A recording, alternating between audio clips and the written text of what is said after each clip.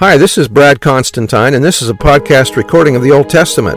Although this is not an official recording of the Church of Jesus Christ of Latter-day Saints, every effort's been made to be as doctrinally accurate as possible. I'll be using for the text the Joseph Smith translation of the Old Testament, along with many commentaries from general authorities of the Church, BYU professors, Bible scholars, and others.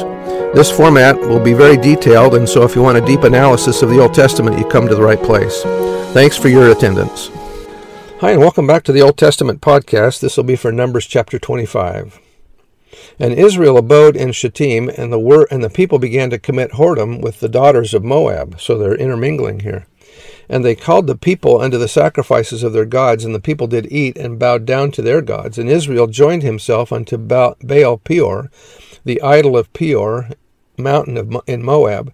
And the anger of the Lord was kindled against Israel. And the Lord said unto Moses, Take all the heads of the people, or the chief men, and hang them up before the Lord against or facing the sun, that the fierce anger of the Lord may be turned away from Israel. And Moses said unto the judges of Israel, Slay ye every one his men that were joined unto Baal Peor. And behold, one of the children of Israel came and brought unto his brethren a Midianitish woman in the sight of Moses, and in the sight of all the congregation of the children of Israel, who were weeping before the door of the tabernacle of the congregation. And when Phinehas, the son of Eleazar, the son of Aaron the priest, saw it, he rose up from among the congregation and took a javelin in his hand. And he went after the men of Israel into the tent, and thrust both of them through, the man of Israel and the woman through her belly.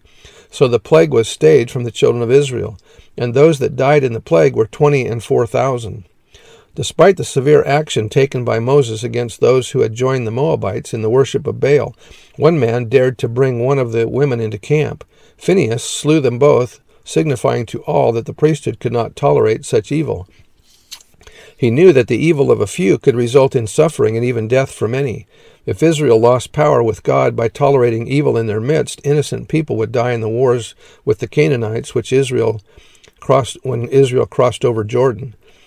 Modern bishops have a similar responsibility to put away evil in the church. While excommunication is the most severe penalty they can invoke, it is nonetheless their responsibility to root out evil from among the saints. Failure to do so is to bear responsibility for the people's sins themselves. And that was out of the Institute Manual. Verse 10, And the Lord spake unto Moses, saying, Phinehas, the son of Eleazar, the son of Aaron, the priest, hath turned my wrath away from the children of Israel, while he was zealous for my sake among them, that I consumed not the children of Israel in my jealousy.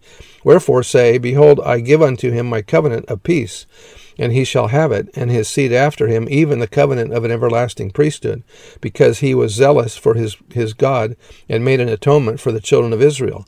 Now the name of the Israelite that was slain, even that was slain with the Midianitish woman, was Zimri, the son of Salu, a prince of a chief house.